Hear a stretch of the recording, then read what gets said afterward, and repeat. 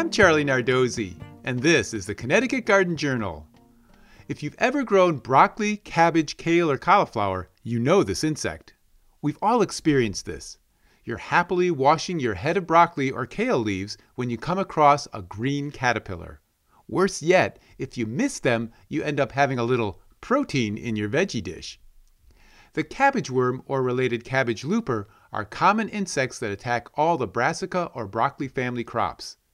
They start in early summer as a harmless-looking white butterfly flitting around your plants. What it's actually doing is laying single eggs on the underside of the leaves. The eggs hatch and the small green caterpillars start munching.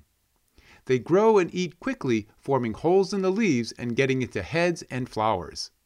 Eventually, they pupate in the ground. There's usually a few generations a year. Luckily, there are many ways to thwart the cabbageworm.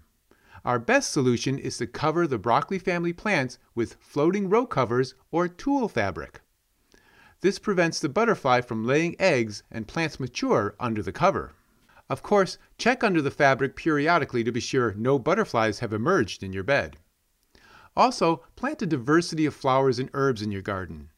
We've seen more parasitized cabbageworms lately due to wasps that feed on them. You can check the underside of the leaves every few days to crush eggs and young caterpillars so they don't get established.